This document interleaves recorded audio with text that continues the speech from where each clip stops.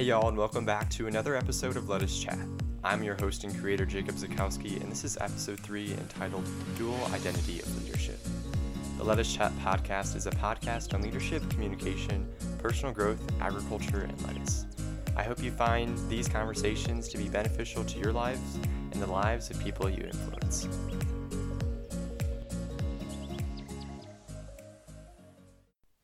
I would first like to touch on a topic of being comfortable with the uncomfortable from last episode. I came across something on Twitter the other day, and it was an African American male holding up a sign that said, "Ask me anything. Make yourself uncomfortable." On the side of the boards were questions like, does institutional racism exist? Why are people angry and rioting? And what can I do? And those questions were supposed to be asked by people who saw that sign. So it's something that sparks and ignites conversation in a time where conversation is needed. People like him know more than anything about the importance of being uncomfortable in order to be change agents.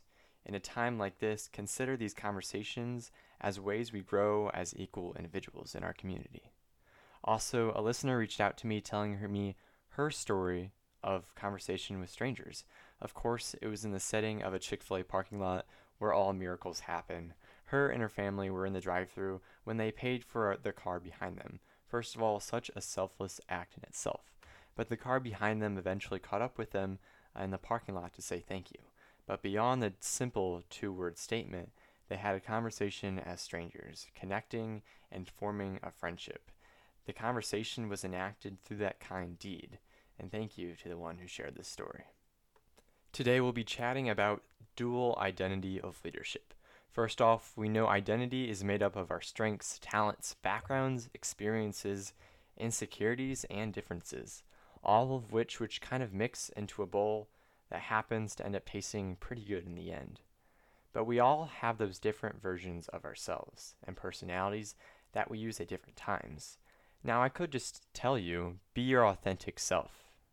Be genuine to everyone you come into contact with, which we should all do. But folks, come on now, we ain't all that perfect. And to be honest, that's one of the hardest things to do for me. I personally enjoy the presence of everyone I'm with, and like most people, feel more comfortable about the ones I trust.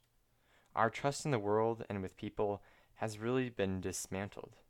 The only thing and the only way to connect with the world is through our vulnerability, our honesty, and our awareness. We've solved 50% of the problems by just bringing them up. In a world of fierce people, advancement, and being honest, it's tough. Whether that's telling someone straight up the challenges they're facing or telling someone they're out of line, we always feel our voice does not have a place, but it does because there's always a time and place to do it. Over the past 4 years, I've gone through some pretty extensive leadership and personal development training through many conferences and a variety of organizations. Each one kind of had their own vibe. Some were very emotional, helping us recognize community through our differences.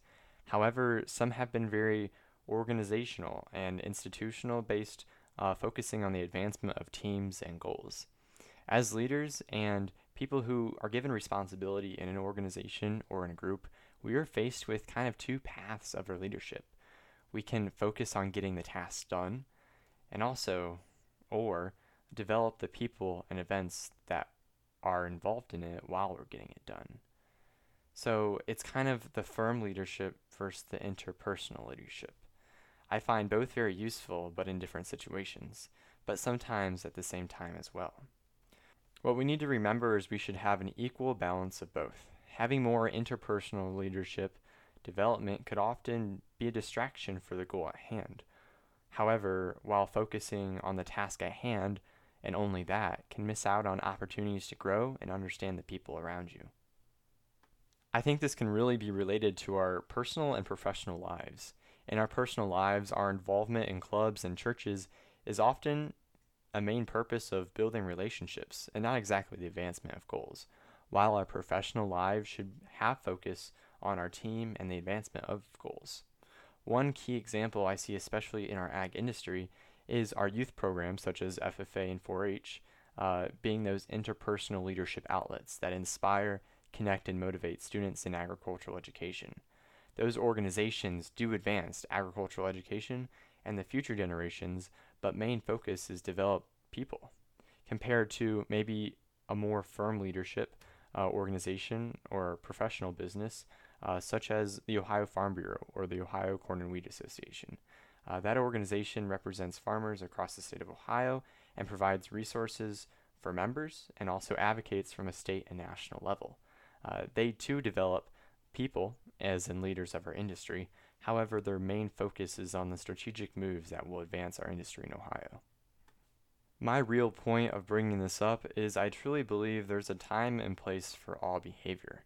We have voices, and now we know the different perspectives and identities of leadership in which we can use them and make our meetings more productive, our teams more productive, and help our teams get more things done and work well with each other. I hope you'll be able to find and recognize the interpersonal and firm leadership in your life. Use your voice to speak up, have those conversations, build up those relationships, and accomplish your goals by using the correct behaviors and qualities of leadership needed for that specific situation. Thanks again for joining us. We'll see you next time.